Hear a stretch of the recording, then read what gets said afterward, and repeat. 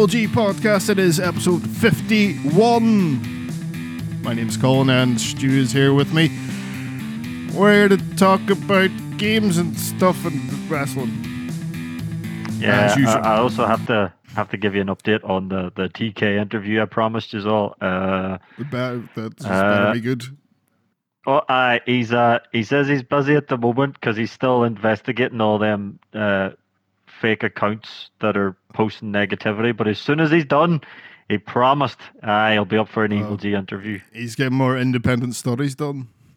That's what I was looking for. Independent TK studies. He was busy getting them done, but he says as soon as he's finished, he'll do an. He says he loves our podcast because we just big up AEW. We never shit on it. He's but not that gonna might like change this today. episode. He's not gonna like this one. But yeah, I just wanted to give you an update on that. TK's pretty sweet for doing an interview. I swear to God, it'll actually be TK and not one of us two doing a really bad impression. Shit, I wouldn't even know how to do a Tony Khan impression. I don't know how do you do a Tony Khan impression? Talk really fast. And that's about and it. Nervously. You have to sound nervous, excited, scared, and sort of hopped up on sugar all at the same time. Just drink a bunch of fizzy drinks first. Aye. And then that'll get you your Something tells me that man just eats coffee beans. Just eats them. That's all he does. Well, Stu, what have you been playing since last week? As I explained last week, I accidentally bought the wrong game, so I actually hooked up my Mega Drive and just played the game I wanted to play. So I've been playing some Mutant League football on the Mega Drive, and it hasn't aged a day. It's still brilliant. So I was enjoying some of that. But the main thing I did was I actually got round to finishing Ghostwire Tokyo. So really enjoyed that. It was one of them weird games. It sort of held all this really cool shit to the end, like, because there's a few wee boss fights and all during the main game, but when you get near the end, all these crazy amazing boss fights start happening, and there's this whole cool motorbike section and all, and you're like, okay, where was this hiding? But I know that's sort of classic Mikami stuff, though, because if you remember, like, right at the end of Resi 4, he done the whole jet ski thing and all, so he kind of likes to do this sort of vehicle thing at the end. That's kind of his thing. Late game set pieces. Yeah, late game set. That's a perfect description. I wouldn't have thought of that. But really cool finish. Again, I'm not going to lie, no idea what was going on in the story. I saved Tokyo, I think. All the ghosts became people again and stuff like that. But I saved the world basically. Good stuff. But no denying, brilliant game. Was it the world, or I'm wondering, is this just happening in Tokyo? Actually, that's a good point. I don't know because I wasn't paying attention, you see, and I don't know if it happened to the world. It may have done. I always like to think, and you always get these post-apocalyptic things that usually take place in America, like your Walking Dead and all that stuff where everything's gone nuts. I always like to think in the back of my mind that the rest of the world is just fine and it's just America. Everyone's just looking at America going, geez, that's a shithole over there. I wonder what happened. But anyway, please continue. That's a good I don't know if it was the word now. You've got me thinking, but yeah, you save the day anyway, and then you have a choice to, kind of like Elden Ring, you have a choice if you want to go back before you do the mission and maybe do side missions and stuff, or start again, and you'll have all these extra abilities and things like that. So I thought I would leave it for now, and I would like to start again. But yeah, really cool finish, really good game. Sort of some very cool end game mechanics and stuff. But all in all, it's definitely not Mikami's best game, but it's definitely not. Like, some people were giving it a pretty hard time, and I don't think it deserved that. Definitely not. Its biggest shot against it, but based on, I haven't played it, based on what you've said and what other people said, both saying good and bad things about it, is they just put a bunch of padding in there for no specific reason, and maybe that's the best way to put it. No, it definitely is padding. Yeah. Padding is the best phrase for it.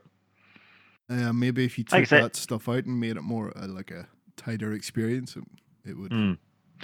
I think you were 100% right. What you said the last time is that they realized their game may have been a bit short, and they thought, we better do something about this. And that's when they decided, you know what, we'll make these gates we've got. We'll just add a few more of those in, and try and stretch it out a bit. And I think that just did not work in its favor.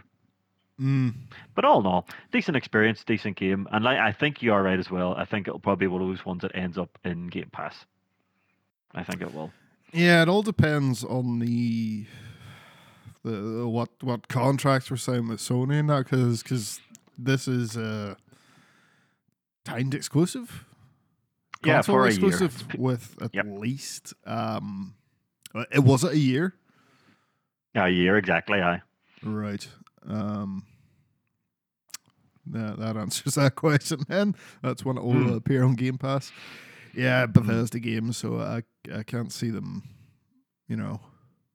charging you money to the extra money to play it on Xbox, and every single other Bethesda game has made its way to Game Pass. Aye. And of course, as usual, not as usual, but now that I've actually finished Ghostwire, I have been getting back into Elden Ring, and I'm stuck on a boss, so I might need your help later. So we'll deal with that later.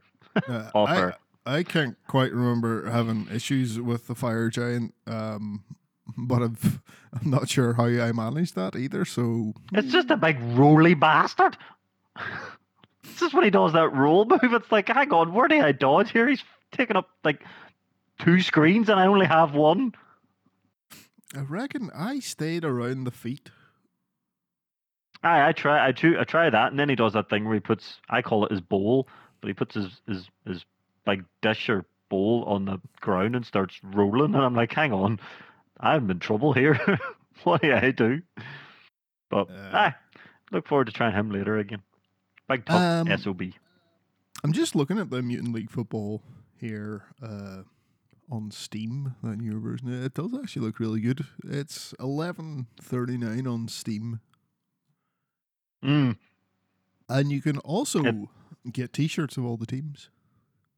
Oh, no way! Mm-hmm. The team names are really cool as well. They've got like the San Francisco Thrills and the Nuke London Patriots and shit like that. So the Snuffalo Thrills. The Snuffalo Thrills, sorry. Have they taken? But I've never played the original, so. See, that was that. I was a huge fan of the original. Like I said, I hooked up the wee mini Mega Drive, which I have since modded because it's not actually on it when you buy it. But those wee mini consoles, I honestly do believe people release those and make them easy to mod because you'll get more sales if people think they can just throw their own favorite games onto it. Like, let's be honest, when that mini PlayStation was released, it was modded within like a day. That people were shocked how easy it was to mod. I mean, even I modded my own mini PlayStation and I modded my own mini Mega Drive. And I'm not the smartest man in the world when it comes to that shit. And I have a piece of shit laptop and I was able to do it. So they make it easy. So they do. Everything can be modded. Yeah. YouTube videos. It's all good. Yeah, true.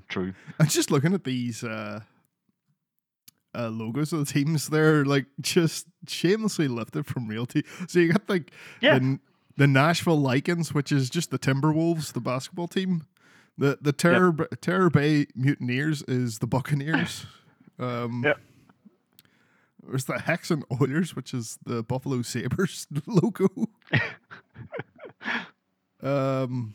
They don't seem to have settled on one specific sport though, because they're lifting from all sorts. No, I think they just went with the names that they could turn into sort of easiest mutant type names. Yeah. That's what they went for. The Malice Hell Boys. The Malice Hell Boys. That's actually pretty cool. I like it. But you know what? I'm definitely going to pick up the new version because I was watching a bit of gameplay as well. Because as I said last week, I bought Blood Bowl, and Blood Bowl is not a bad game, but the AI's like, it's cheating bastard. Because like, I have never got frustrated playing Souls or Bloodborne or anything like that. Never, ever been frustrated. But Jesus Christ, I wanted to eat my controller in anger playing Blood Bowl this week. This is what I call the XCOM effect. Well, that's what it is. Because that's all turn-based and chance shit, isn't Yeah, it? I'll say 99% chance of hit, and you'll miss 3 times in a row. Fuck, don't talk to me, man. I don't want to go into the whole mad nerdiness here, but I had a 96% chance of running the pitch with the ball in my hand, and the orc fell. But because I was an orc, I was allowed to re-roll, and I thought, right, I'll re-roll it. I'm bound to make it this time. And he fell twice with a 96% chance, and I was like, what fucking game is this? Meanwhile, the skaven rat bastard who has a 17% chance of running the pitch does it first time, and you're like, "What the fuck's this? What is this? You fucking cheating CPU bastard!" I swear to God, I've never been so frustrated. But no, sorry. Let me set up what happened previously. Because my orc fell, the ball slipped out of his hand and landed right into the hands of a Skaven, by the way. So it landed in his hands, and then he ran the pitch. And I was like, "Oh, you bastard, hey, bastard." So yeah, I do play it now and then, but I play it when I just don't want to give a shit. And from now on, if I lose, I just go, "Aye, well done, CPU, well done," and I slow clap it. I slow clap my PlayStation now. So I'm gonna buy Mutant Football League instead. I'm gonna do it right after this podcast. Not a DLC for this. I don't know what way that works. I'll look into that later. For Mutant League, a lot of the teams, right, they're 79p each, but all right, I know there's 79p. Jesus, the Blood Bowl teams are a $5, I think. Wait, remember this is Warhammer. Is a Warhammer product, so shafting their fans is kind of their thing. Even digitally, Jesus. However they can, however they fucking can. Yep. I'm surprised they don't make you paint them in game before you can use them. I mean, Jesus Christ! You go into games where I'm not into Warhammer at all, but we have friends that are, and you'll go in, and that's an experience for a start. It's funny because their staff are always ridiculously aggressive, and it's fun telling them this stuff shit. But you left a wee box that has 5 or 6 plastic miniatures in it, and then it says 30 quid on it. You're like, what the fuck? And that's before you buy the miniatures. Yeah, no paint. That's before you buy your paints. Their paints, which are overpriced, and I do paint stuff. I have used their paints. They're not that good. There's better paints out there, especially the pots that they come in. I don't know what the fuck who designed those and thought those are a good idea, but fuck no, they won't stay open. And then if you get them the wee clip to go on to keep it open, you can't get them closed again. Just use a fucking eyedropper thing for your pots, you stupid. Yeah, the whole Warhammer thing's fucking shit. Their brushes are shit as well. I've tried their brushes and got much cheaper Jesus brushes. Christ. Swear to God, I bought dry brushes for doing shading and stuff, and different effects when you're painting. And after one model, their brushes were fucked. Then I bought just a standard cheap ass pack of makeup brushes, which are way better. So there you go. Yes, I said we should get you. We should get you to get a couple of your finished models, and we'll put them on our Twitter if anyone wants to actually see them. What you can do. There you go. You could see much better work elsewhere. Trust me. Yeah, but these are yours, and let's be honest, we only have 27 people to follow us on Twitter, so it's not like you're going to become world famous, Colin. I'm sorry. People seeing and going, this looks like shit. Hey, we have a higher Twitter base than the concurrent players in Babylon's Fall, so we're doing all right. That is true. But what have you been playing? I played. I was after Elden Ring. I was looking for something not 100 plus hours, so I downloaded. Just got added to Game Pass. Life is Strange: True Colors, which I think is the yes. third game in Yeah, because there series. was a Life is Strange 2, wasn't there? There was a genuine second one. Yeah, no one seemed to give a shit about that one for some reason. I haven't played it either. It kind of just came and went. Yeah, so I played this one, and really, really enjoyed it. So if you haven't played any of the Life is Strange games, they're kind of adventure games, but not like LucasArts really weird fucking puzzle logic adventure games. It's kind of like the Telltale Walking Dead, but I think these are better written. You actually do more stuff in those, though, don't you? You do. There's no, you don't get quick time events, but it's essentially you're walking about, you're talking to people, and you're interacting with things in the environment to drive along the story. And this one you play as Alex Chen. It's a 21-year-old woman who has just come out of the whole foster group home care system that she's been in for the last 8 years after her mother died and her dad just fucked off. So it's about her reuniting with her brother, who was in juvie for a lot of time. So he got out first, and he went to this small Colorado town called Haven, got his life together, and then tracked you down, and then you go to Haven to join him. And there's always a hook in the Life is Strange games where the main character has some sort of power. So in the first one, you could control time. You could wind back time. And in this one, it's a little, not as cool a power, but she's an empath. But it's a little more impressive than, like, you know, the Team America empath, where yeah. I sense you were upset while someone was shouting.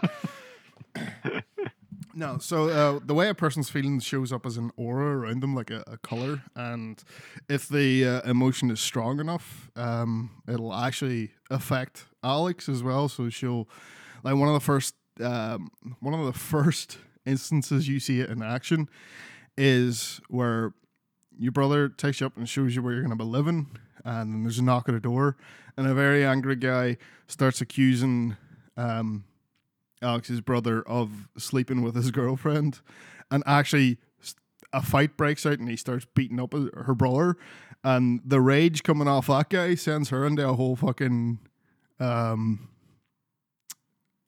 rampage. She runs at him, just knocks the absolute shit out of him. Like, properly, like, ground and pound mounted punching needs to be dragged off. And she's like, I had no control over that. That just happened. So, fun. Yeah, the story revolves around, though, you know, it's a small Colorado town, very picturesque, very nice looking, and there's a mining company involved. And, of course, the mining company's evil because, you know, mining companies. And you'll get various different endings, various different options or things you can do along the way. That I assume change the ending. You know, it's at the end of each chapter. It does here's all the choices that you made and what percentage of people made that choice alongside you. Oh, that's pretty cool. Actually, tells you how many of the actual players made the same choice as you. Oh, that's pretty cool. Yeah, and I enjoyed it. I enjoyed the first one. I haven't played the second one. I should really give that a look. Because that seems a bit odd that it sort of got over or just like no real attention to it. It kind of just came and went. I'm surprised it's not on Game Pass. Because that's normally what they do.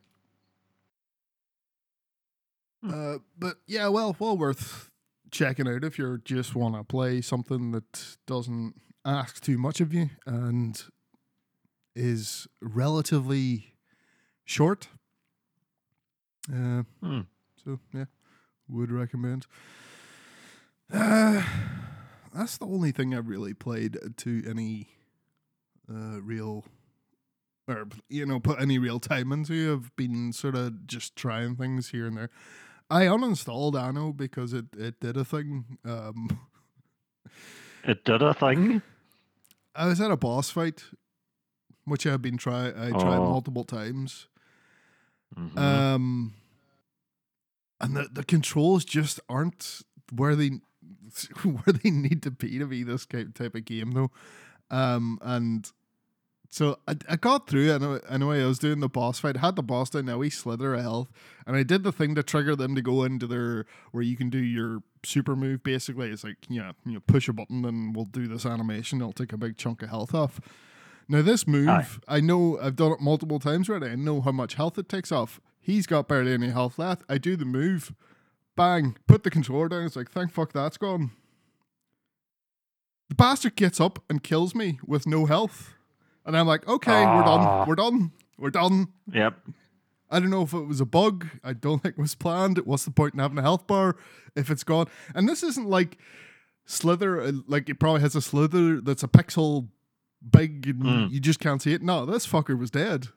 He should have had a deficit of health with the move I just hit him with. So it's like, oh, no, man. It's just a pity that the controls aren't tighter than that because it has a hell of a look. There's nothing worse when a game looks so fucking good. You actually just want to play it, but you just can't enjoy it. There's nothing worse. Yeah. So I just got tired of that and moved on. So I'm sort of looking for something else to play now. I don't know. Mutant League Football! I could do. I started Final Fantasy 13-2. Ooh, okay. Which, I don't know if I talked about this before, but I had played Final Fantasy 13. And something happened. I was playing on the PC and it crashed and I lost a ton of experience. Yes, that's right. I remember so you saying like, about that. I can't even bring myself to do that again. I was having a really good time with it. It was like, oh man, like I'm talking 3 hours or something. I was like, I can't. But then I looked, so 13.2 and Lightning Returns are all on Game Pass. And I looked up, 13.2 does have like a previously on Final Fantasy thing. So I was like, right, okay, let's just install this and go through that. I was near the end of the 13 anyway. I was like 2 chapters out. So yeah, I just like, yeah, let's play 13. Or let's play 13.2. And then the first thing is like, oh, right, I don't get to play as Lightning. That's the whole reason. I guess that's why the third one's called Lightning Returns. Sort of should have seen that coming. Yep. Who do you play as in the second one? Her sister. And some random time travel guy. And you're trying to find Lightning. And she's somewhere. So in Valhalla? It's not quite clear what Valhalla is. She's not dead, but she might be dead. But she's definitely like you're fighting. You play as her at the very, very start, for the tutorial part in this big stupid fight. But yeah, it's weird. I like the 13 games. They're ones that get sort of a bad rap. They're not as bad as people make out. They definitely, like, looking back to where Final Fantasy has went since the 13 series is way better than 15. Yeah, the 13 series is a godsend now compared to where Final Fantasy went. It really is. There's nobody can argue with that. Well, 14's doing good stuff, I suppose. I suppose that's a different kettle of fish, seeing as that's like a big online only thing. That Stranger Paradise seems to be kind of like have its own sort of appeal to it, where I might be interested to play that in. Kent does. Some arsehole though had a sign at AEW this week saying it was better than Elden Ring, and I'm all, lad, what planet are you on? Sometimes you fucking chump. Sometimes people just want to be controversial. Sometimes people want to be arseholes. That's my opinion on that matter. I bet that guy didn't even beat Margaret. That's why he's raging. He got jobbed out. Some people will bounce off, but like we spoke about before, like Elden Ring makes no sense. Where are all these people coming out Yep. of? You're gonna have a bad time. Not to say like, Mm. oh, I'm pro gamer, you can't handle this shit. It's just it takes a certain mindset and a certain dedication to start loving these games, and not everyone Yep. is gonna give it that. Whereas that was Ninja was telling me about his future brother-in-law. Took it back because he just couldn't get anywhere, which is fine. Like they're not for everyone. They can like I can, as a person who has bounced off Soul games first, it can be incredibly frustrating. You're like, I don't get this. Why the fuck's it so hard? But yeah. So how about we try? We should pivot into this new stuff in, since I do have an Elden Ring piece here. It's about some cut content. Oh yeah. The NPC. Yeah, and it's mad to think there's cut content in this game because it just feels so. I want to use the word perfect, but It is. so apparently, a data miner named Lance McDonald discovered Thanks, Lance. Stormhill Shack, which is where you originally meet Roderica, who upgrades your spirit ashes. That's pretty much near the start of the game. So there used to be a guy up there called Monk Jingo or Jigo, not Jingo, and he used to send you out to get ingredients so he could just make booze and get plastered. Ooh, nice. So Wonder, did he sure? Did it have an effect? That would have been cool. I think so. Imagine that before a boss fight gives a second here. Can't need to get pushed, so I take less damage. Hey, what do you think your flask of wondrous physic is? True. It's just tequila. That's why the first hit doesn't count. So he would have sent you off to collect dreams or dream mist, and there used to be sleeping animals around the world, and you could get this dream mist. So there's a lot to it. There's a good chance that maybe this is to do with the flask. Well, I don't know. Maybe not. Maybe it was a separate flask again that did order things, but what if we get a different way of you build, flask of wondrous physic being like a build your own buffs and you get one go at it, but yeah, it's just interesting. I always find it cool when you find things that landed on the cutting room floor, especially if you sort of like, oh, that would have been class, but then you have to wonder, timing and how it fits into the game and all. It's cool hearing about things that they had planned, but you can understand as well why it doesn't make it in. But I always enjoy seeing the behind the scenes stuff. Yeah, it's you get it with most games, but like you get these data miners, and it seems like the Souls games sort of bring it out more. It's just the mystery. Zully the Witch is one to look at on YouTube if you like that shit.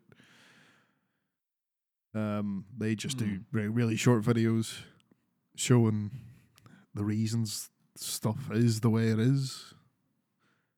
And some cut content and stuff like that. Like they found an issue with torrent. Because torrent doesn't well, it's not an issue, but it's like sometimes you feel like maybe torrent dies before they should, or torrent doesn't heal between teleports and stuff, or if you get off torrent and then get back on, they'll still have the same health until you rest at a site of grace.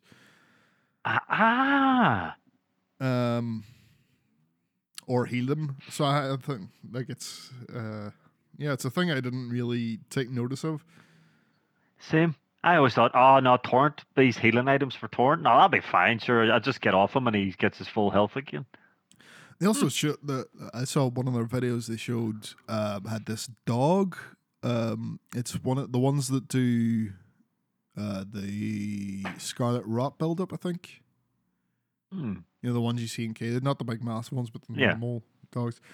Yeah. There's a certain attack that the bigger version of it does that technically hits you 3 times. So you would be like, have this dog that does one attack and does like most of your health or all of it. And that's a reason for a bug is because how it's working at the hit detection. It thinks it's hitting you 3 times where it's only really hitting you once. So that's why it has one shit, attack right. that does stupid amounts of damage. Fuck. Right. Very good.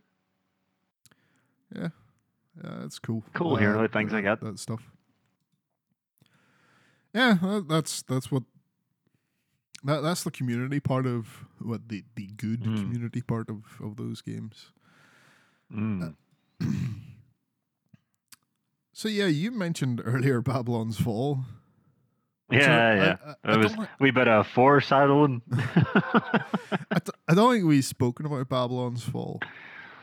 No, we've had no real reason to though, because the hype around this game has been, well, you can't even use the word hype. If anyone knows what Babylon's Fall is, congrats, because no one seems to give a crap.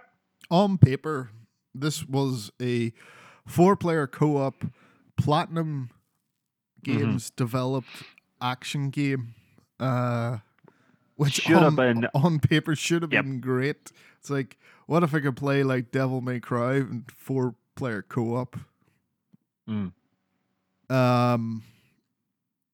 And it's turned out to be no, the other side of this. This is Square-Enix, so it turned out to be a generic ass fantasy action that looks like a PS3 game, and it's just really boring and has loads of microtransactions and a game pass or battle pass, whatever you want to call it, while at the same time being a full price game, and just boring. In technical terms, this game would be just considered a right turd. Yeah, it's just low effort by the looks of things. I haven't played it since I would not pay money to play this. I'm pretty sure there's a. So this game isn't even that old, and then they re-released it with a. There was a second edition which was like half price and loads of content added in, still not selling. So then they done like this trial version which you can play for so long, still nobody interested. No one. That just. I think people are just taking a quick look at it and going, nah.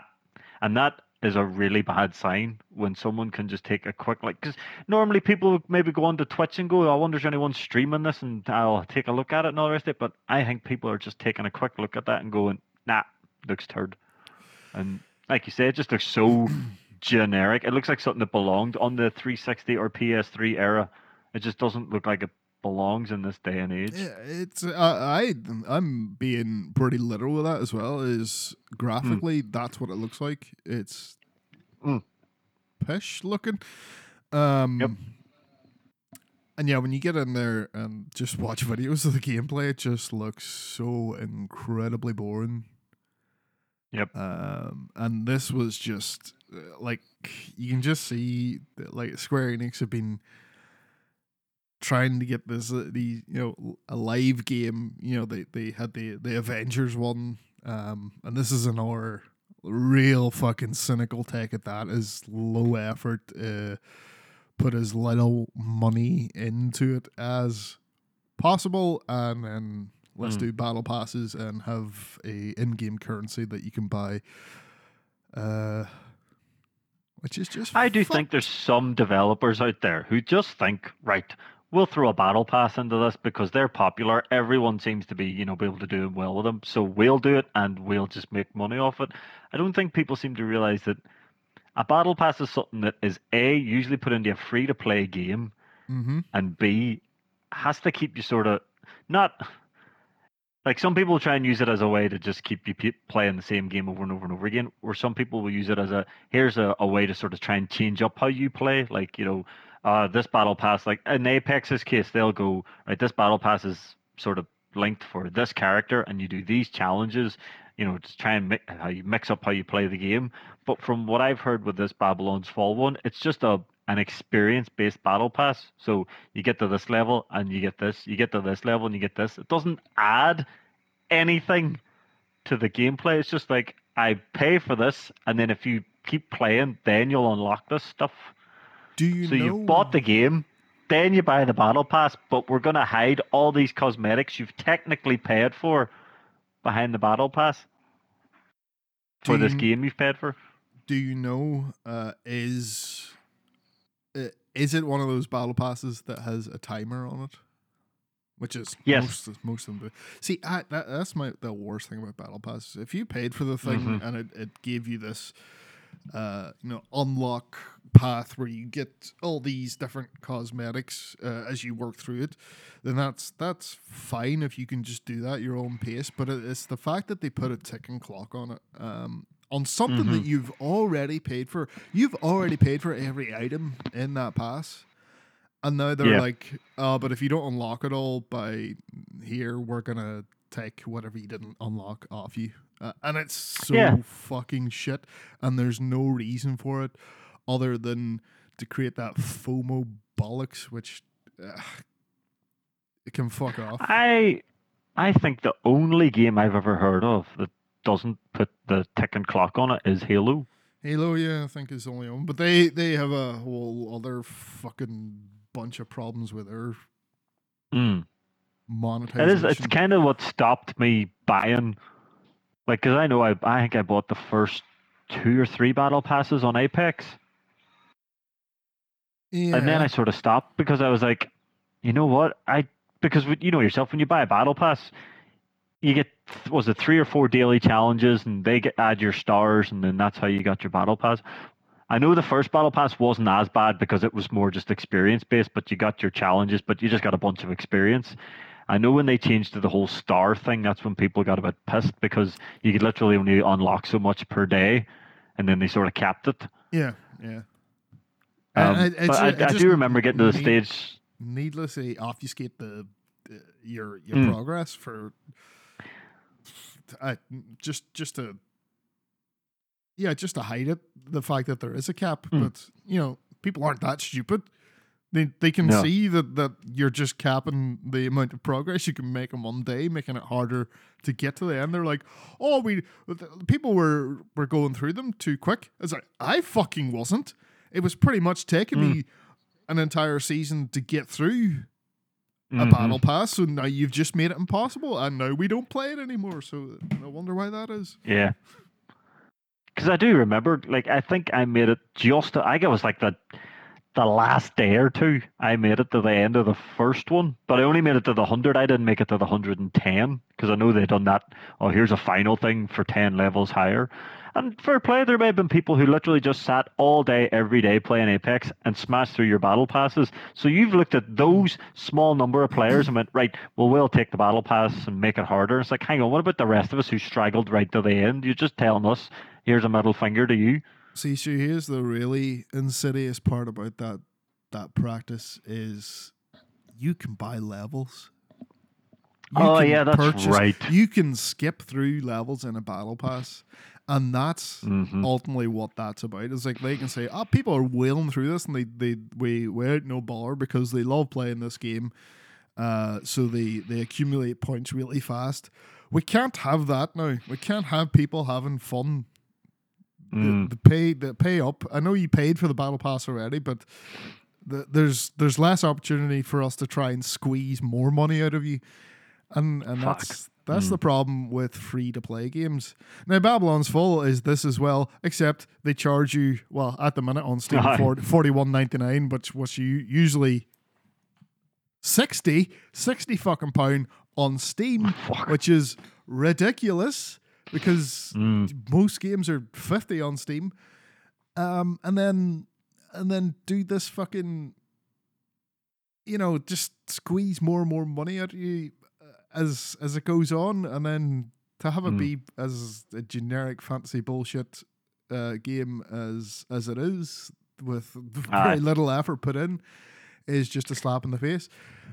This isn't even the reason why we wanted to start talking about this, because as far as I'm concerned, they got exactly what they deserved, and this is the sort of shining light in the story now. After all the shit they've done, here's what happens to them.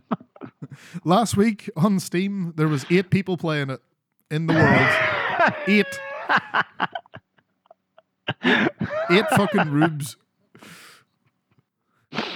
Oh Christ! There you go, EA. You can look at Battlefield 2042 now and go, "Hey, we're not that bad." Babylon's Fall has to be one of the worst examples of. Well, I suppose, I don't play Call of Duty and that, so they do all this and, charge you full price. And then here's a time limited fucking battle pass. But at least, do you think? Oh, sorry, I was just going to ask, do you think maybe if you're one of these games and you're doing this whole battle pass shit, and if you're a paid for game, instead of doing a battle pass, do you not think it would just be go back to the old way and go, here's a season pass?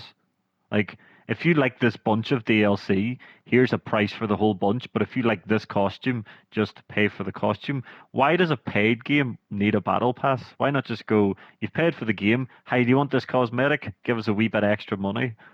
Maybe that would help this whole thing out instead of this battle pass stuff. I know the battle pass is to try and make you play the game and obviously buy levels and all the rest of it. But why not just go, you've paid for our game, here's a season pass.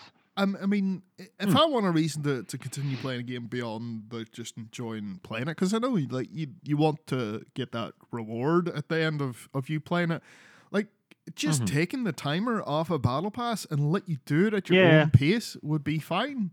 It's the same as one of the few studios that's still doing the traditional model of DLC, where it's here's a fucking expansion for this game with a bunch of new shit, and it's not just we changed the color of some armor and called it a new thing. Is CD Projekt Red, who have been through some awful shit as of late. Yep. Because of Cyberpunk. They came along, they fixed Cyberpunk for all intents and purposes. That game runs on things now, and now they've announced that there's new expansion coming next year. That's right. And that game made money. Now there's a whole other slew of problems with how that game was developed, with the crunch stuff, them showing videos of stuff that they failed to deliver on. That's not really what we're talking about here. This is how do you keep people spending money on your game after they've made that initial purchase. And that's the answer is very simple, that they got right the first time. Give them more of the game. Don't try and fucking frustrate the money out of people like that. That's not how you do it. That's how you end up with fucking 8 players. Yeah, because the only other studio I can think of that is the World War Z guys. Yeah, they've done a lot to their stuff as well. I'm sure there's way more examples, but that just because they announced the Cyberpunk DLC recently, that's why that popped into my head, and that's another piece of news that we could talk about. Is they announced Cyberpunk DLC. There you go. Yep. Yay! I'd be up for that. What else we didn't talk about, and I don't know if we should have talked about this last week or this week, but the remake of Max Payne 1 and 2, and it's fucking Remedy doing it. That was announced just after we finished. That's why we didn't talk about it. The usual. The fucking usual. The fact that it's Remedy, though, that's... Yeah. And it's full... It's not just like a remaster. They're doing a ground-up remake of 1 and 2. Yeah. 2 was definitely my favourite of the 3 of them. 2's always been the best, I think. Same, I liked 2 the best. 1 looks pretty rough. It definitely needs a remake. A fucking face. Johnny Knoxville Squarehead. Yeah, I'd be up for more Max Payne. I played the 3rd one recently, and it's this is Xbox 360 as fuck. Aye. Yeah, It ragged my push, the whole just flicking and all. I just hated that shit. It's like go and just if you took that stupid filter off and let me skip cutscenes, I'd have been happy as hell. But that fucking flickery filter thing ragged my push. it's where you keep seeing words pop up in the world as he's speaking. It's like yeah, I know it's Max Payne, hard-boiled noir, fucking cheesy dialogue, but yeah, 3 had this different. It was very evocative of the types of action movies that were being made at the time. It being based in South America, everything having that orange sort of tint to it. Yep. And it was Michael Bay. The fucking bloom all over the place, and it was Max Payne by way of Michael Bay, definitely. Yep. So it'll be good to see. That wasn't Remedy though. That was Rockstar. One of the Rockstar studios. It would have been. Oh, was it? All right. Yeah, Rockstar. So I'm not sure how this is working because Rockstar own. I thought they own the Max Payne name. Maybe, I don't know. One of those ones where I'm not entirely sure who owns what, but yeah, I'd like to see Max Payne and everything else. You know, we all love extended universes now. Everything has to be an extended universe, so all Remedy stuff is all linked. Fuck. So there's no Max Payne in there. And so, well, to say they're all linked, it's like Control and Alan Wake. Aye. Max Payne, there isn't really a supernatural thing going on there, is there? No. So I'm not sure if just a hard-boiled cop, like you say. Yeah, I'm not sure if that really fits. Unless Max actually slows down time and we don't know that. We just thought it was a cool game effect. Oh, shit. No. I sort of don't want that to happen. That's... No, we don't. Just leave Max Payne where he is, just kicking ass. He doesn't need to be involved in all this crazy shit. Anyway, Babylon's Fall is a load of shit. Oh, yeah. Now I'm going to cue up the music for this because there's not much to this. Activision Blizzard are asking people about their views on NFTs. It's like, look around, you'll realize. So I guess they're saying, hey, is this okay to do yet? Or are you gonna fucking go nuts if we? And it's like, this is never okay to do. Especially it will never be okay to do. Especially the use fuckers. With your they're the last people that need to be involved. Politicians interfering with your lawsuits and what have you. That's a whole other thing. I didn't want to get into that because I don't fully understand what happened. So same. Talking shite about that probably wouldn't work. I'd have to sit and we're not qualified for that. I don't want to read about law stuff. Fucking hell. And also your man Matsuda Yosuke Matsuda from Square-Enix, who had put out that weird letter being all, this is the future, NFTs, play to earn, has fucking doubled down on they're still trying to push this fucking what he says. Until now, most games we provided content as a finished product and the players played the content. Yeah, no shit. However, there are a certain number of players in the world who would want to contribute to making games more interesting by creating new settings and ways of playing. Yeah, they're called modders. They exist. Yep. They don't need a blockchain. It's already out there. How do you guys not get this? You say we don't get it. You clearly don't fucking get it. You're providing nothing new except you can try and monetize other people's work. Fuck off. Oh, that way, yeah. Fuck, man. Yeah. And I like these creeps need to leave the mod scene alone. Seriously, if that's what he's saying there, that is exactly they're trying to go after the mod scene with this. Modders do their own shit now. You can pay them through things like Patreon and stuff, so they keep modding games and creating new settings and ways to play, which they already do. But these guys want to turn that shit into NFTs, so every time it gets sold, they get a cut of it because they get fuck all for a modder's Patreon. But yeah, fuck that. That's all I'll say about that. It's as you said, they've just seen something that they can go, hey, we can make money here for doing next to nothing. So let's do that. Yeah. And other shitty, why the fuck would you do this news?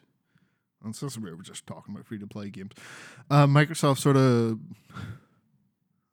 maybe might want to be putting ads into their free-to-play games, which is a bad idea. It is a bad idea because you're just going to kill free-to-play games.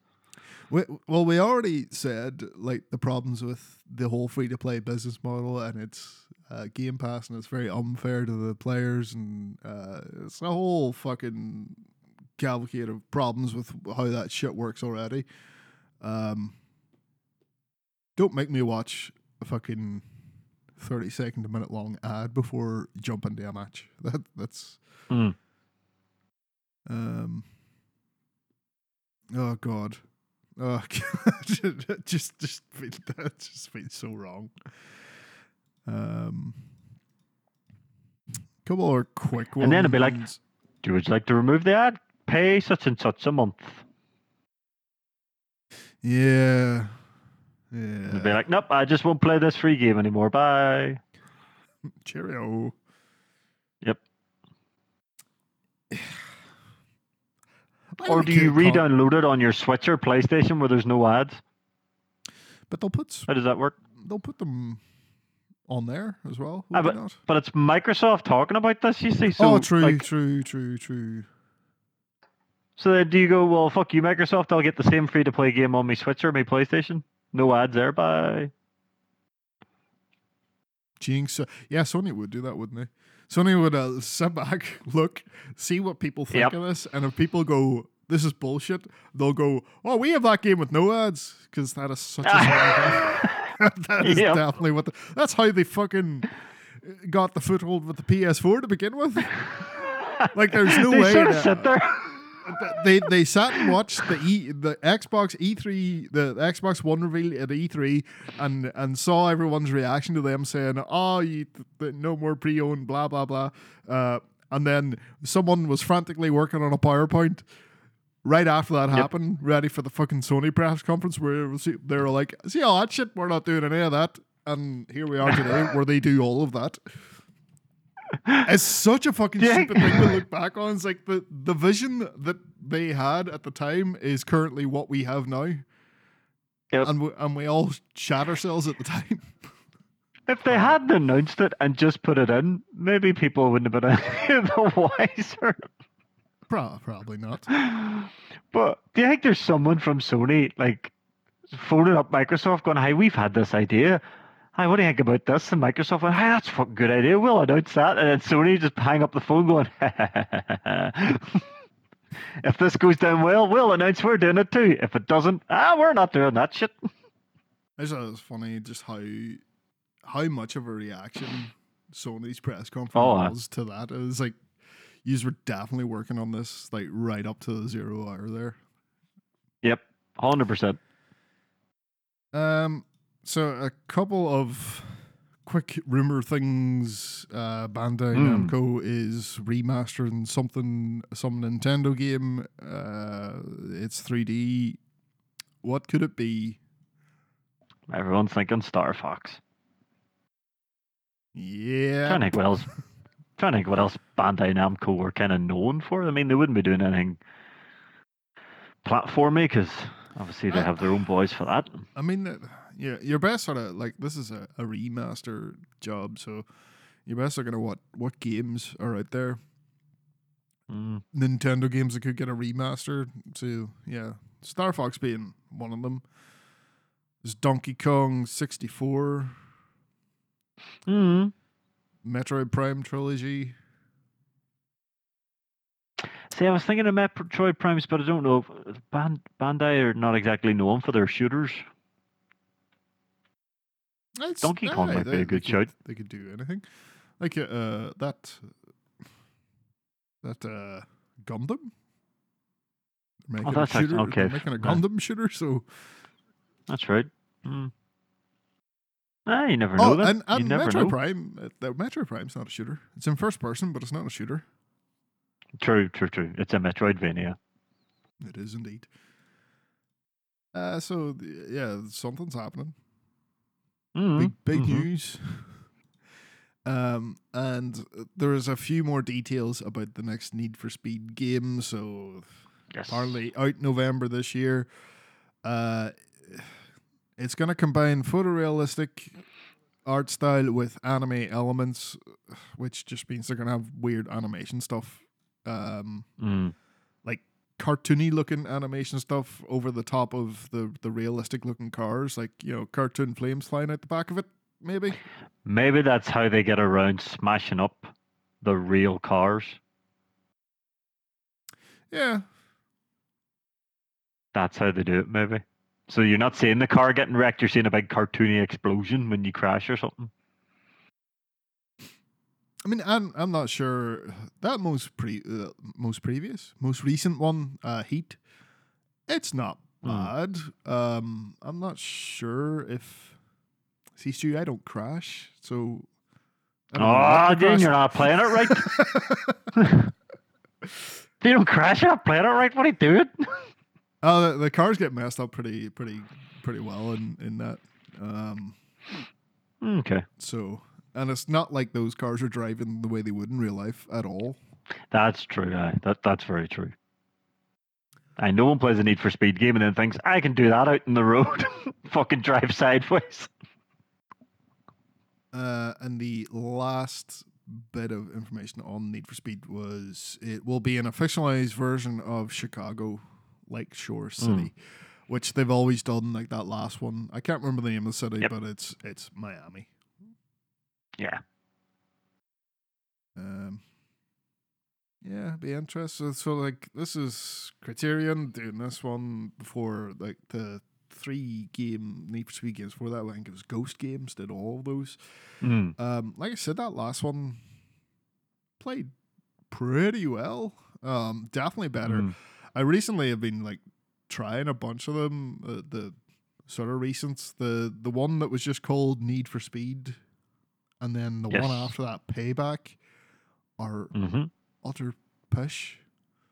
As expected, So Heat was a lot better than those, just in the way it plays and feels. But see if they're making improvements every time, or is this going to be an or like, let's go back to the drawing board and get it wrong again? Who knows? Right. Well, I was going to talk about the Ghost of Tsushima movie, but...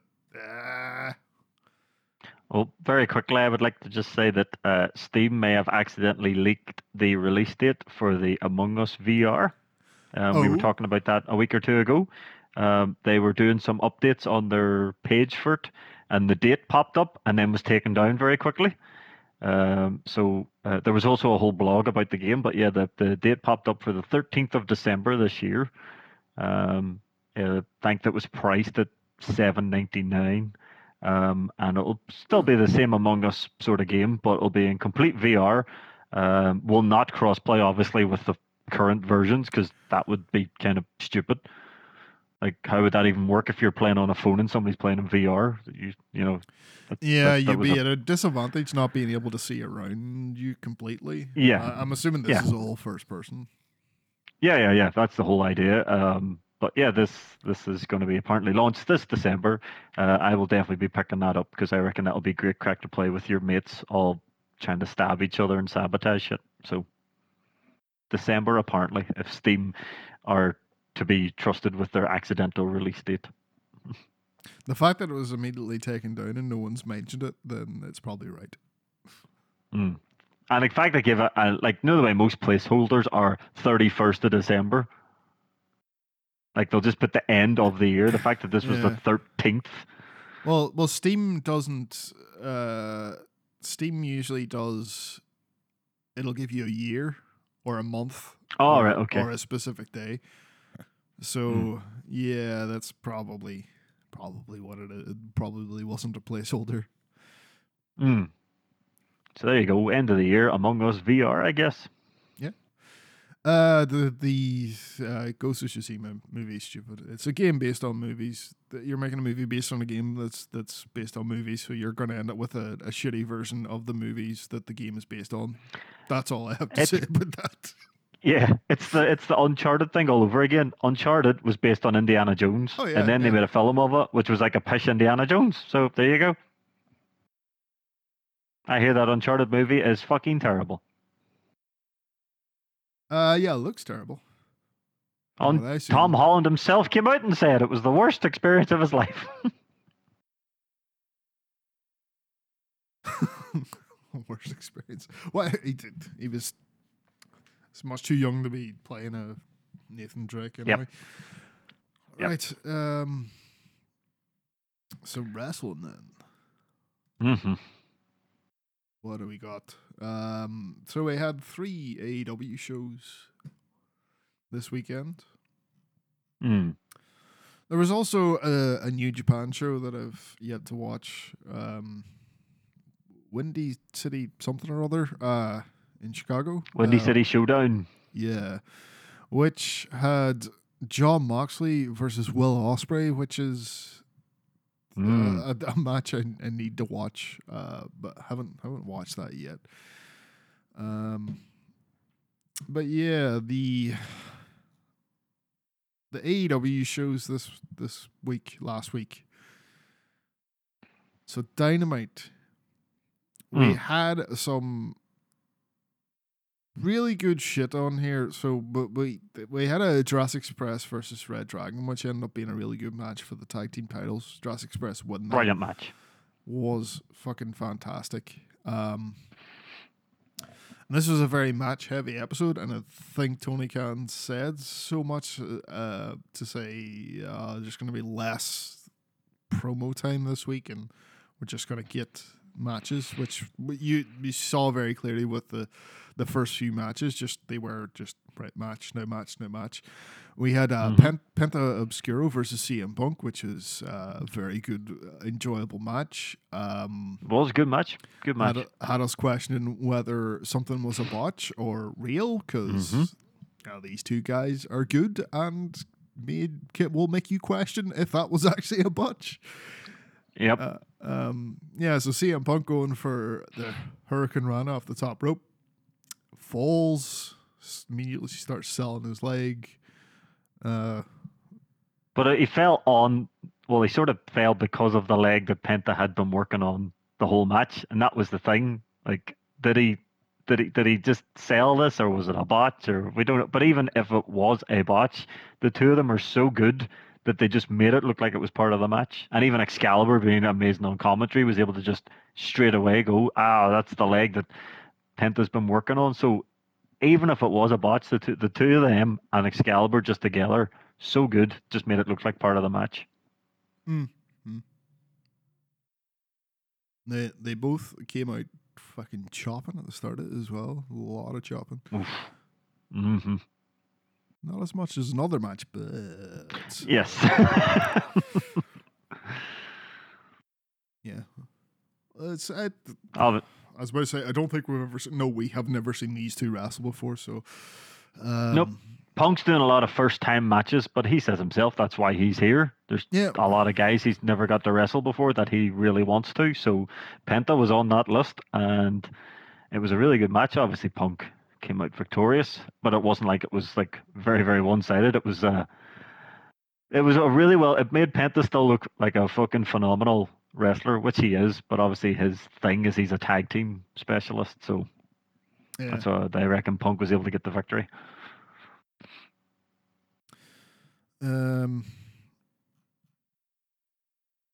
Yeah, we talked about the the tag match.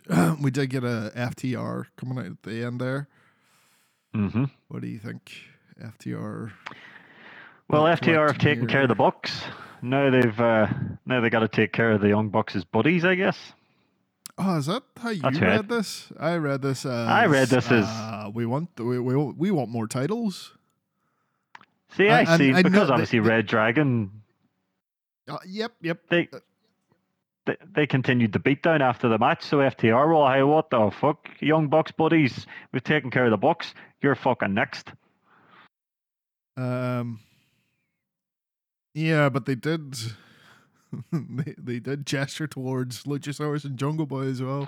Oh, they will want those titles eventually, but the whole thing that it's obviously Tully was all we want the titles. They got rid of Tully because like no, we've shit to sort out first. They took care of the Bucks, so now they want to take care of who's been helping the Bucks, and that's been Cole and Red Dragon. So I think they'll take care of them first. Once all the problems are out of the way and they can get a clear shot with nobody interfering, then they go for the titles. Yeah, that's just me. That's what I took from it. Sorry. That is very, very possible that they're. Yeah, I'll say we'll probably see a match between FTR and Red Dragon in the near future.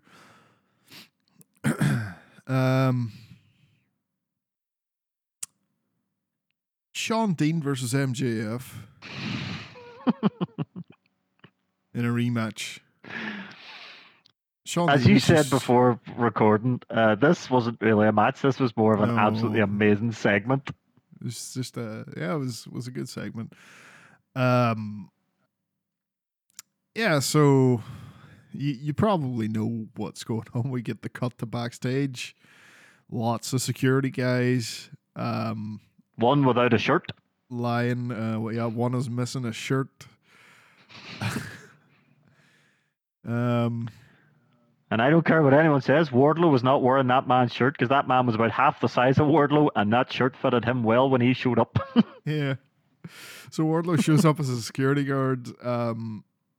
MJF finds himself at the top of the ramp while Wardlow's at the ring. Find himself close to getting counted out. Offers Bryce Ramsberg money to not count 10. And Bryce counts 10. Sean Dean is 2-0 over MJF. I would love to point out, though, that Bryce gave this sneaky wee shit-eating grin to the camera before he did it. That was just this wee sort of So, yeah. Great segment, though. So, as you say, Sean Dean is now 3-0 against the whole Pinnacle. Yeah. It's good that they're changing up every week the way he actually got all the way in that time dressed as security. Mm-hmm. But yeah, I'm enjoying the MJF Wardlow stuff. I wonder that's probably going to be kept for Double or Nothing. Big time. Do you know the way MJF likes to join them at commentary? Yes. I'll get suspicious some week if Excalibur has grown about 6 foot wide and isn't talking very much. He's just sitting there with his mask. If Excalibur is gigantic and not talking, I'll be like, right, hang on here a minute. Now next week we do get a Wardlow match because MJF is able to book Wardlow in matches, and he has booked him against the Butcher. That'll be a good match. That'll be what is it you call it? A meat slapper. Slapper. Just two big men slapping the meats. We got the Eddie Kingston, Santana Ortiz versus Jericho. Jericho and his cronies. Who did he have? He had Daniel Garcia and Hager. So we have to listen to JR talk about Hager. Did he this time? I wasn't even paying attention. He did. I just love the fact that Ortiz came down with your man's shoes. Oh yeah, we got the promo first where it was Jericho coming out of the plane, and then we see fucking Menard and Parker lying Yeah, no, it was Kingston Santana Ortiz hanging out the side of the car, being like, They "Onside stole the limo. Jericho," and then they drive away, and then there's Parker Menard lying. I think it's Menard's shoes are just gone, and then Aye. Ortiz comes out to the match with the shoes round his neck, which I quite I enjoyed that as well. So I was like, "Where's your shoes?" Oh, brilliant! I don't know how I don't know how Jericho could be so funny, but yet such a good heel. Cause it's what he's best it's- at. Easily, it's Aye. his him doing a heel and getting comeuppance in a funny way is he is fucking brilliant at that, and it's aye. it's a shame we had to go through so much of face Jericho enjoying the smell of his own farts. This is the Jericho we want. Aye. They had a grand match. Yeah. It was fine. A couple of very cool spots. Your man Garcia is brilliant. He is. And Santana's just looking like an absolute train. I just want to point out as well, like last week, Kingston made reference to Junkyard Dog, and this week he came out in a t-shirt saying Thump, which is pretty fucking cool. Yep. We had a backstage bit with Lexi Nair trying to hook again. Tony Nese is gonna die. Tony Nese is gonna die, and then be cursed. Hook's making his Hook's making his Dynamite debut as well. It's his first. It's mad that I do have one question. What the hell was Danhausen wearing? Is that his workout gear? I guess so. We spandex shorts and we spandex top. I suppose so. But I do love the fact though that obviously Hook casually threw the medicine ball, just making him look like an absolute monster. He just throws the medicine ball casually, and it nearly kills Danhausen. Like, so they're just making Hook out to be this fucking unstoppable beast. And I love this because he hasn't said a fucking word yet. He just goes to the ring, kills someone, and then just walks away. It's almost like he's not even part of Team Taz anymore. He's just that out of it. He's just like, nah, I don't care. Yeah, whatever. He's very much his own thing. The Team Taz stuff is it's completely separate from Hook. He's his own guy now. He's doing his own thing, and the Danhausen stuff wouldn't really fit with Team Taz, but I think the Danhausen and Hook is gonna lead to some pretty entertaining stuff. It already is, I think. You're going to get entertaining, and yet you're going to get incredible matches at the same time. And I think that's what's going to be so special about it. You're going to laugh and go, holy fuck, this match is incredible at the same time. It's kind of like when Cassidy's on fire, he can be so entertaining and still fucking drop your jaw in a match. And that's kind of the style to go with Danhausen as well, I guess. Yeah. Hope his leg's good to go. I really do. What else do we have in this Dynamite that happened? Shafir. Was this it? Marina Shafir that happened. Sky Blue. That happened. Whatever. We saw. Aye. It was here we saw the body section. Yes. For Jade Cargill, and we have Kiera Hogan. And Red Velvet in there. Interesting. Aye. Could be something happen there. We had Keith Lee, Swerve Strickland versus Ricky Starks and Powerhouse Hobbs. Ricky Starks was near crying when he came to the ring. He was just that overblown by it. Was, geez, the ovation for him was fantastic. Yeah, because this is his hometown. Is it his actual hometown, or is that his second hometown? Or no, this is the hometown. So he's actually from New Orleans. Yes, he is. He's a New Orleans boy. And then he moved to Texas, so that's where he lives now. Right. Yes. He was in New Orleans for the hurricane. So yeah, he got a really good reception.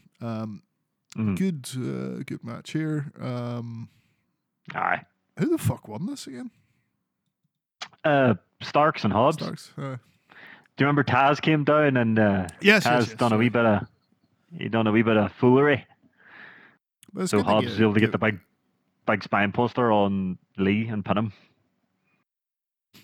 Yeah, but I'm pretty sure Strickland and Lee have been winning everything so far. So They have. You have to give. It was cool seeing Taz though at ringside. Yeah, he doesn't come down, and I know sometimes he's commentating, but yeah, he should come down more. I feel Taz doesn't want to take away from the boys in the ring though. That is true. Yeah, Taz you're right there. That probably is what he's doing.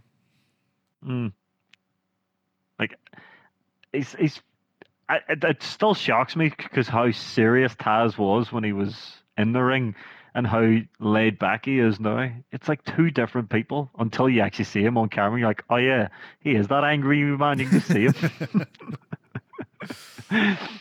But it was good seeing him at ringside with them, and obviously because Starks was getting the win, it was kind of cool to have all of Team Taz minus Hook in the ring with him. So I do like AEW do that. If the hometown hero's getting a hell of a thing, they'll be like, all right, we'll give him the win. We won't screw him in his hometown. Yeah. The main event.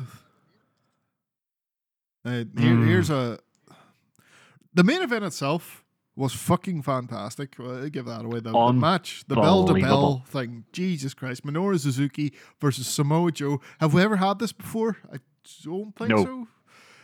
First time. Fucking hell. They beat the absolute shit out of each other. I think this is the most chops I've ever seen in a match. Yep. The forearms, just this was violent. It was brutal. It was when you say Minoru Suzuki versus Samoa Joe, yes, this is the best case scenario for what you could get.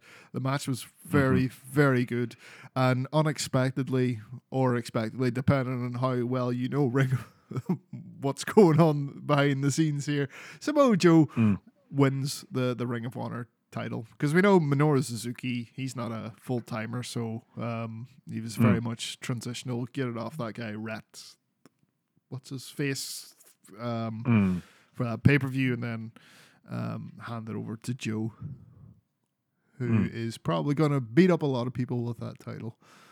Oh yeah. I hope Samoa Joe's known for his stupidly long Ring of Honor world title run, so I hope they go for something like this and just say, right, this is yours now, the world television title, even though we don't technically have a TV show. To go on a run with this title and make it just like Nakamura's run with the IWGP Intercontinental title, where it almost got to the point where that title was more important than the world title. That's how good a job he did with that. So, looking forward to see what they do with Joe with this title. Now, what they are doing with Joe at the minute, he's sort of feuding with Jay Lethal and Sanjay Dutt. Yes.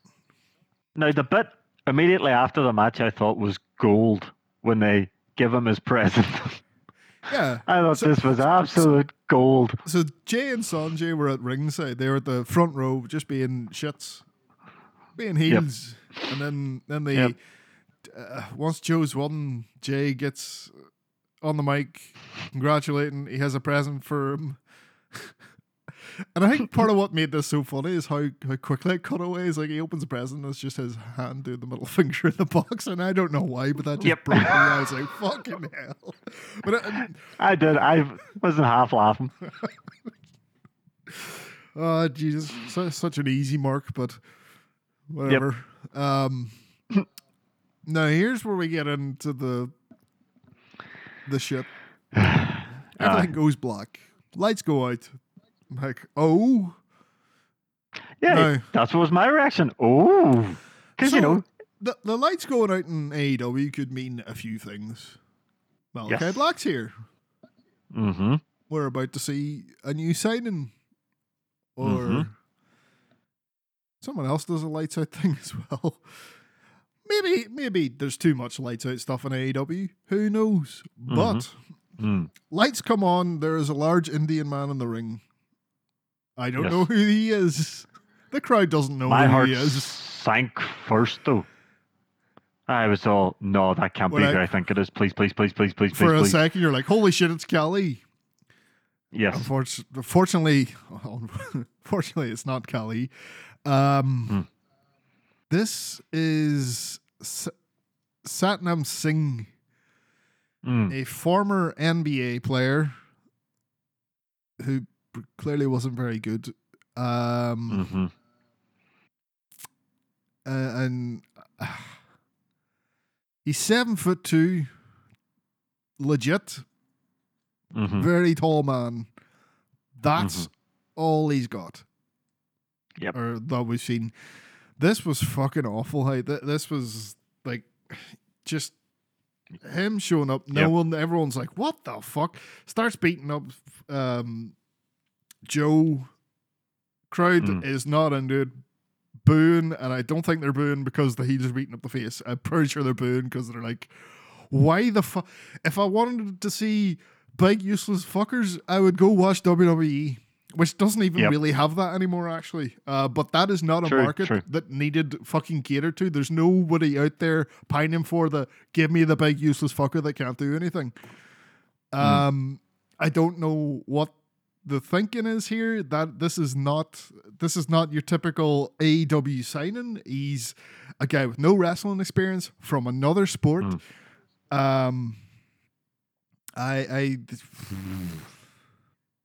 And I was literally going, it was the movement got me. I was like, oh shit, here we go. We've got our first useless lump in AEW.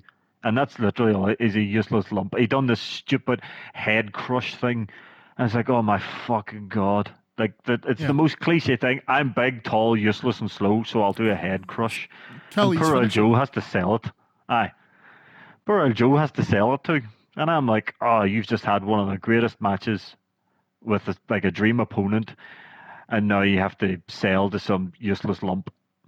It just made such a fucking sour note to what should have been a great. They just should have let that match be.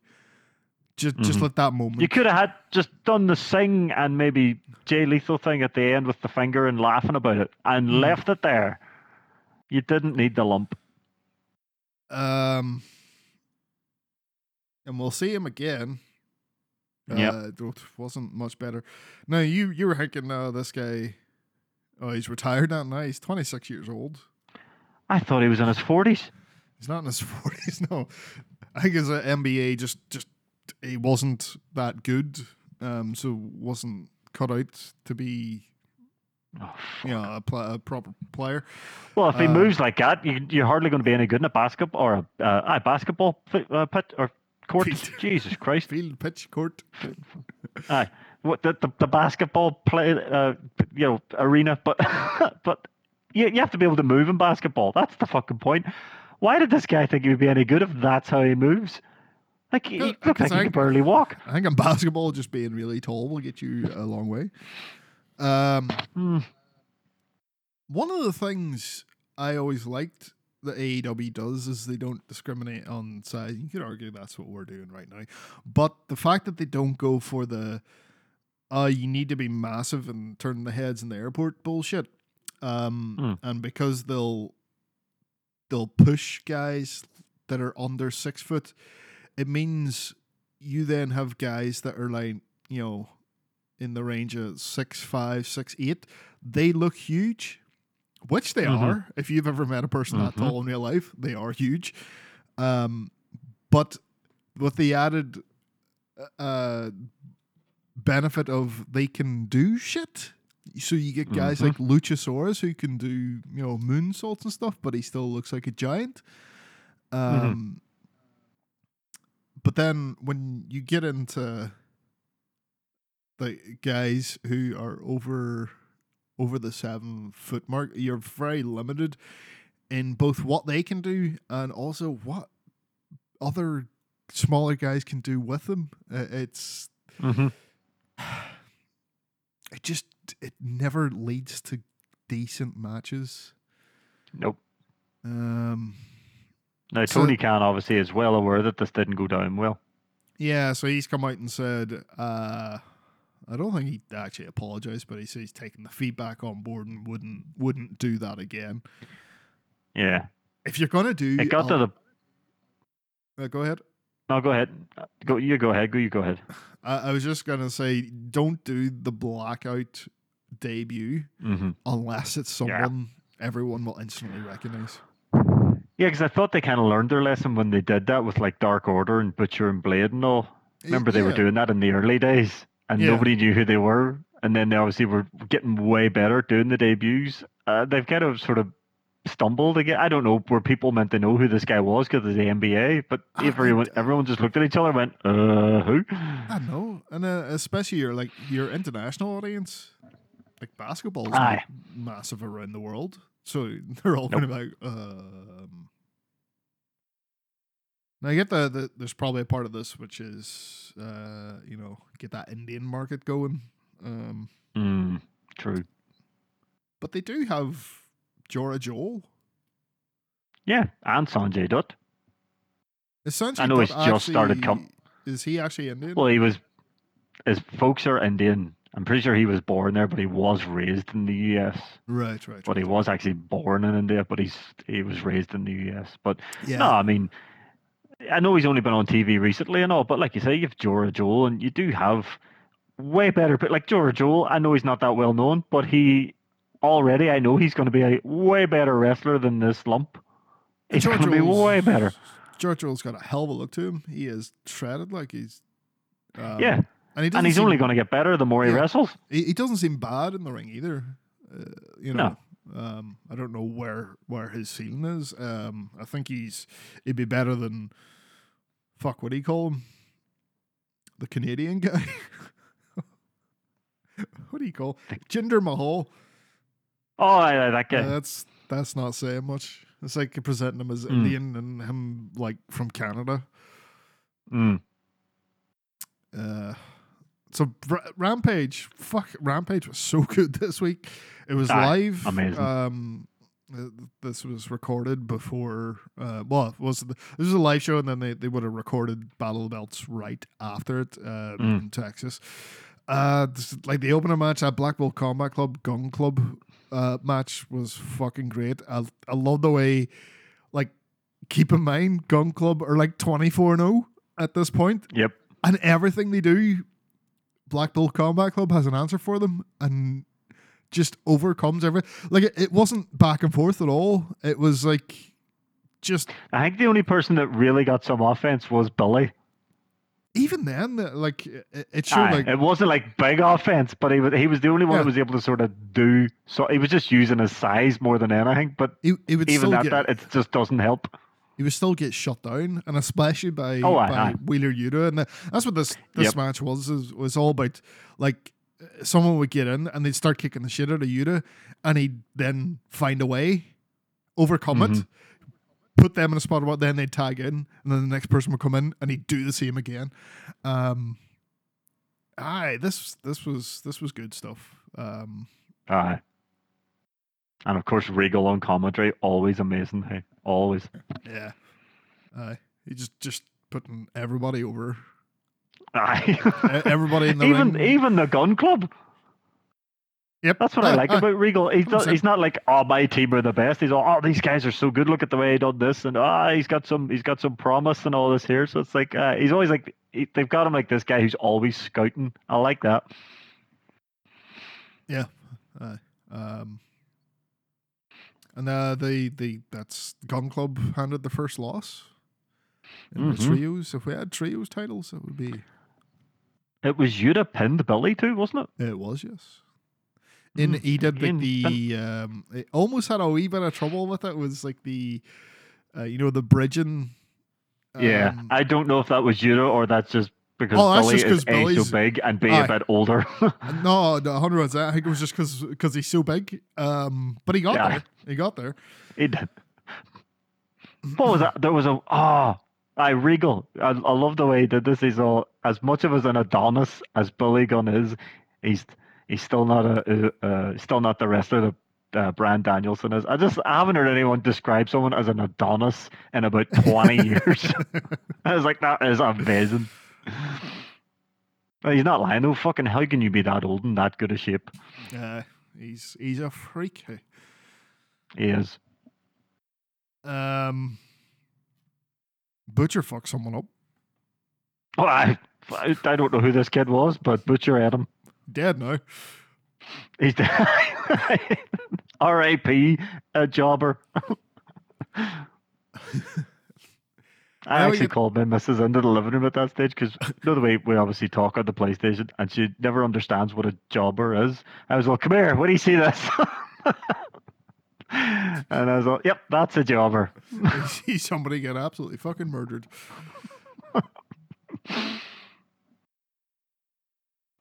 And then what do we have next? We had another qualifier for the women's Owen tournament. Ruby Soho versus Robin Renegade. That was a really good match.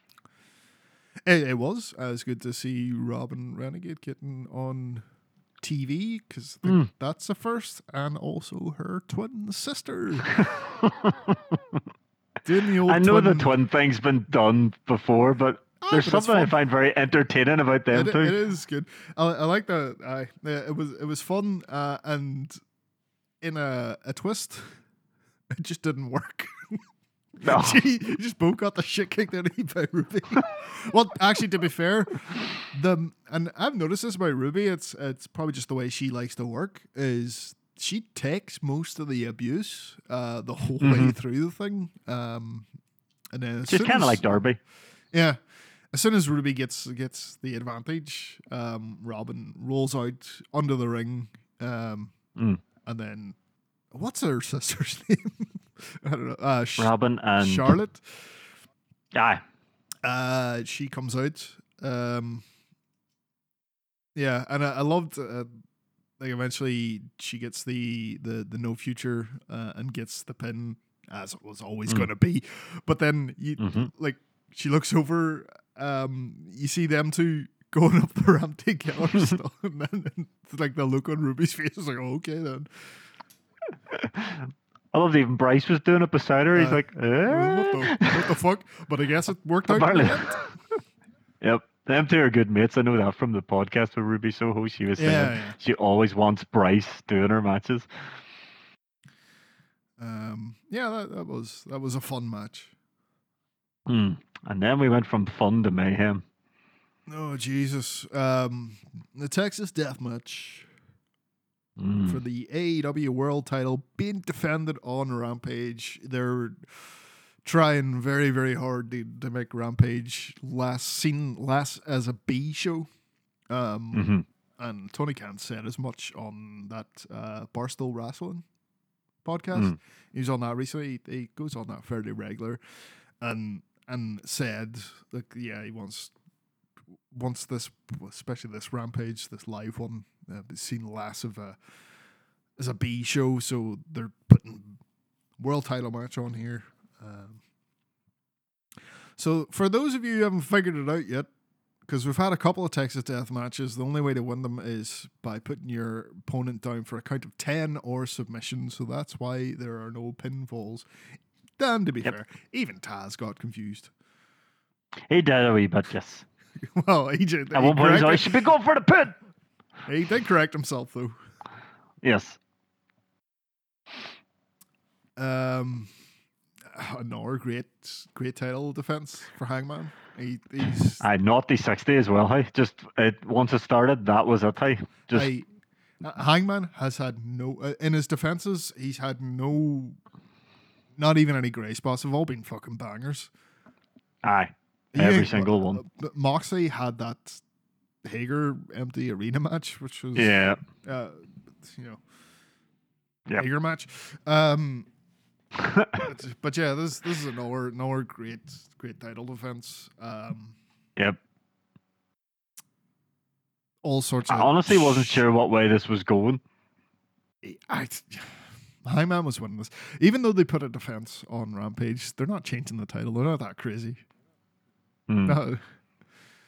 It's just the big deal that we're making out of Cole, though. So this is like, right, so Cole's had 2 shots and he's lost twice. So this is my thing. Is like, right, well, if Cole loses this, what do they do with him? Or if he wins, he can do the whole, like, the champ now. But if he loses, where does this go for Cole? So I think that's why it was in my head. I was like, I Well, don't know what way this is going. I think Cole moves on to do more of the elite internal fighting Aye. stuff.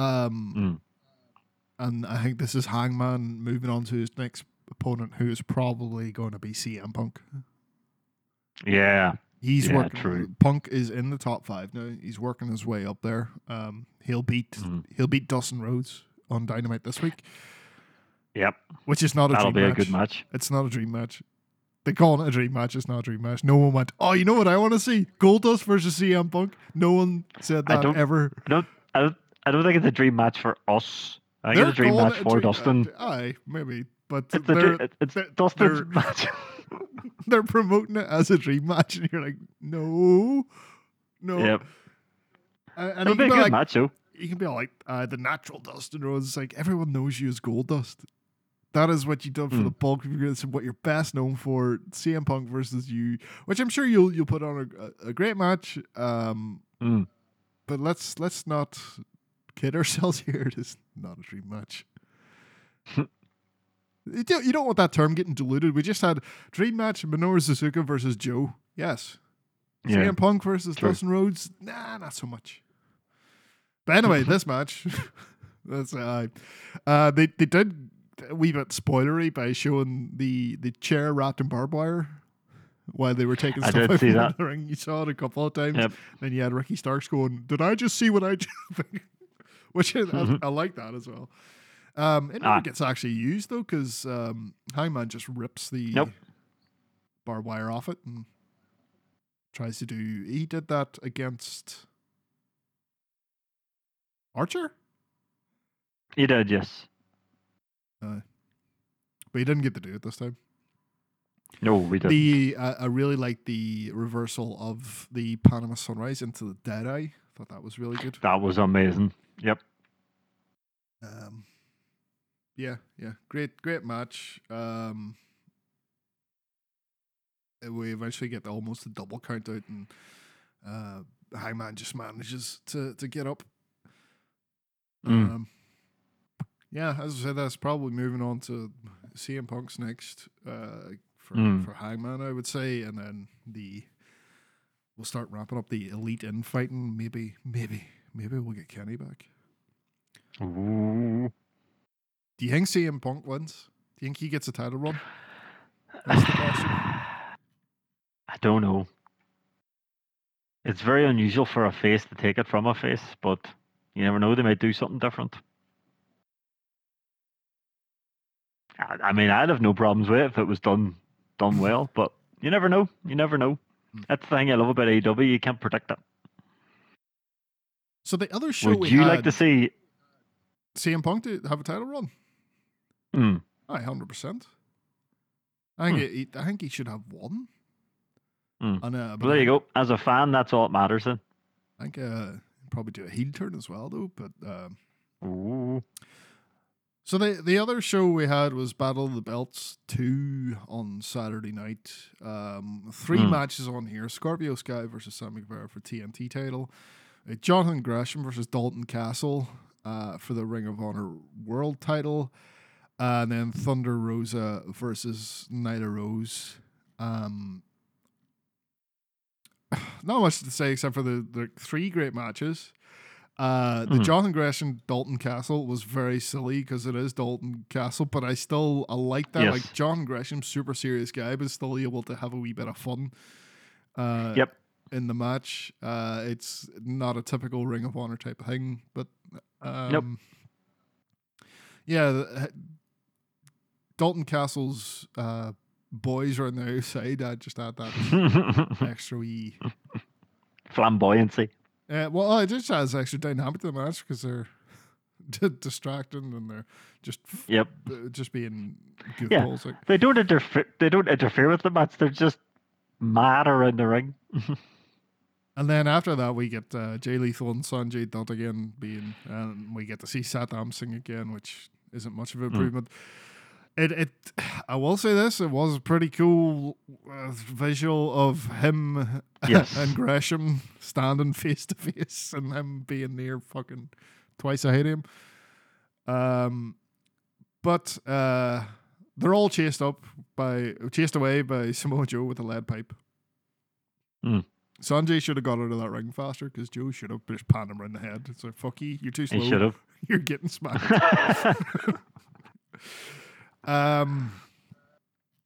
Yeah, the women's title match was good as well. It was pretty fucking brutal. Like almost had that. Nyla does this thing in her matches where the matches are kind of ugly, but it kind of works. Yes. And that's That's what we got Nyla. here. Yeah. But I guess the main one to talk about is the Scorpio Sky and Sammy Guevara match. What's your thoughts on that? Honestly, I know obviously that the point of this match was they turned Sammy heel. He went full on heel. He low blowed Scorpio, and the main thing is he takes the title, but he's had the belt 3 times now, and they've just kind of turned him into the new Cody. Have they just replaced Cody with Sammy and Sammy and Ty? So if you let's get this couple that everyone hates. Yeah, if you notice, like even before the heel turn, we were already getting Sammy sucks. A lot of booing going on. So the writing was on the wall there. It was the right thing to do. It's the thing. It's the right reaction to that. It's not like the Cody one digging your heels. It's like, no, but I want to be a face. Fuck you. And then you're like, wait, is he just working everyone, or is that? We're all very confused, and then he fucks off to WWE, and we'll never find out the answer. But in this one, they just go, he's a heel now. So yeah, the Sammy Ty shit wasn't working, and they pivoted and doing this instead to make it work for them. It's like, if people don't like this, that's fine. He's a heel now. You're not supposed to like it. Paige Van Zandt got some pop. She did when she came out. It's like, fuck. I'm thinking maybe this was the plan though. I don't think this was we'll do our couple sing and everyone's gonna love it. I don't think it was a case of them doing that and this backfiring. The reason I say that is, why else would they have separated Ty J unless they were planning to go down the heel route with this stuff? And I think that's what they've been doing all along. I think that I just it's too much of it.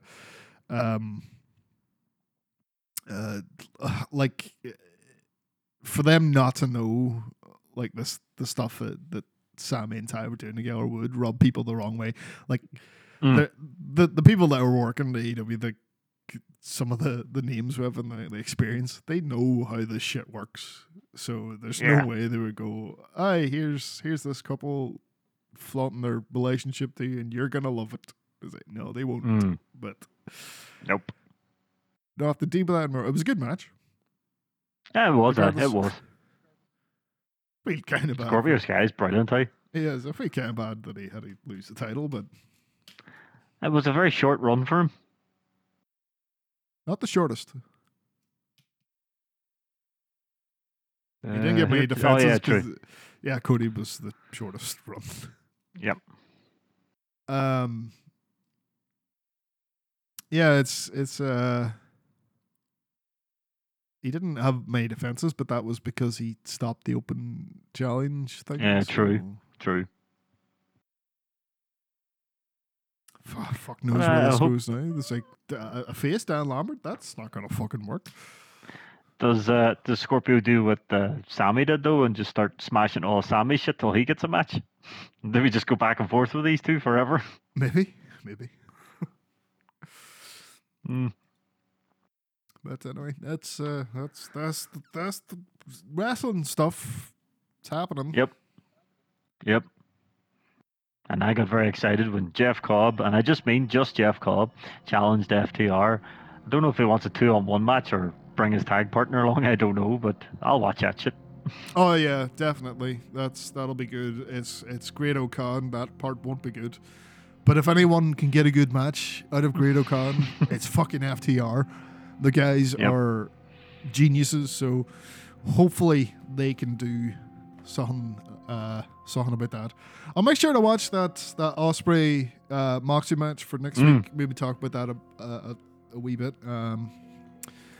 But until then, that's gonna do us. We're gonna go now. So until next week. Jog on for now. Bye. Goodbye.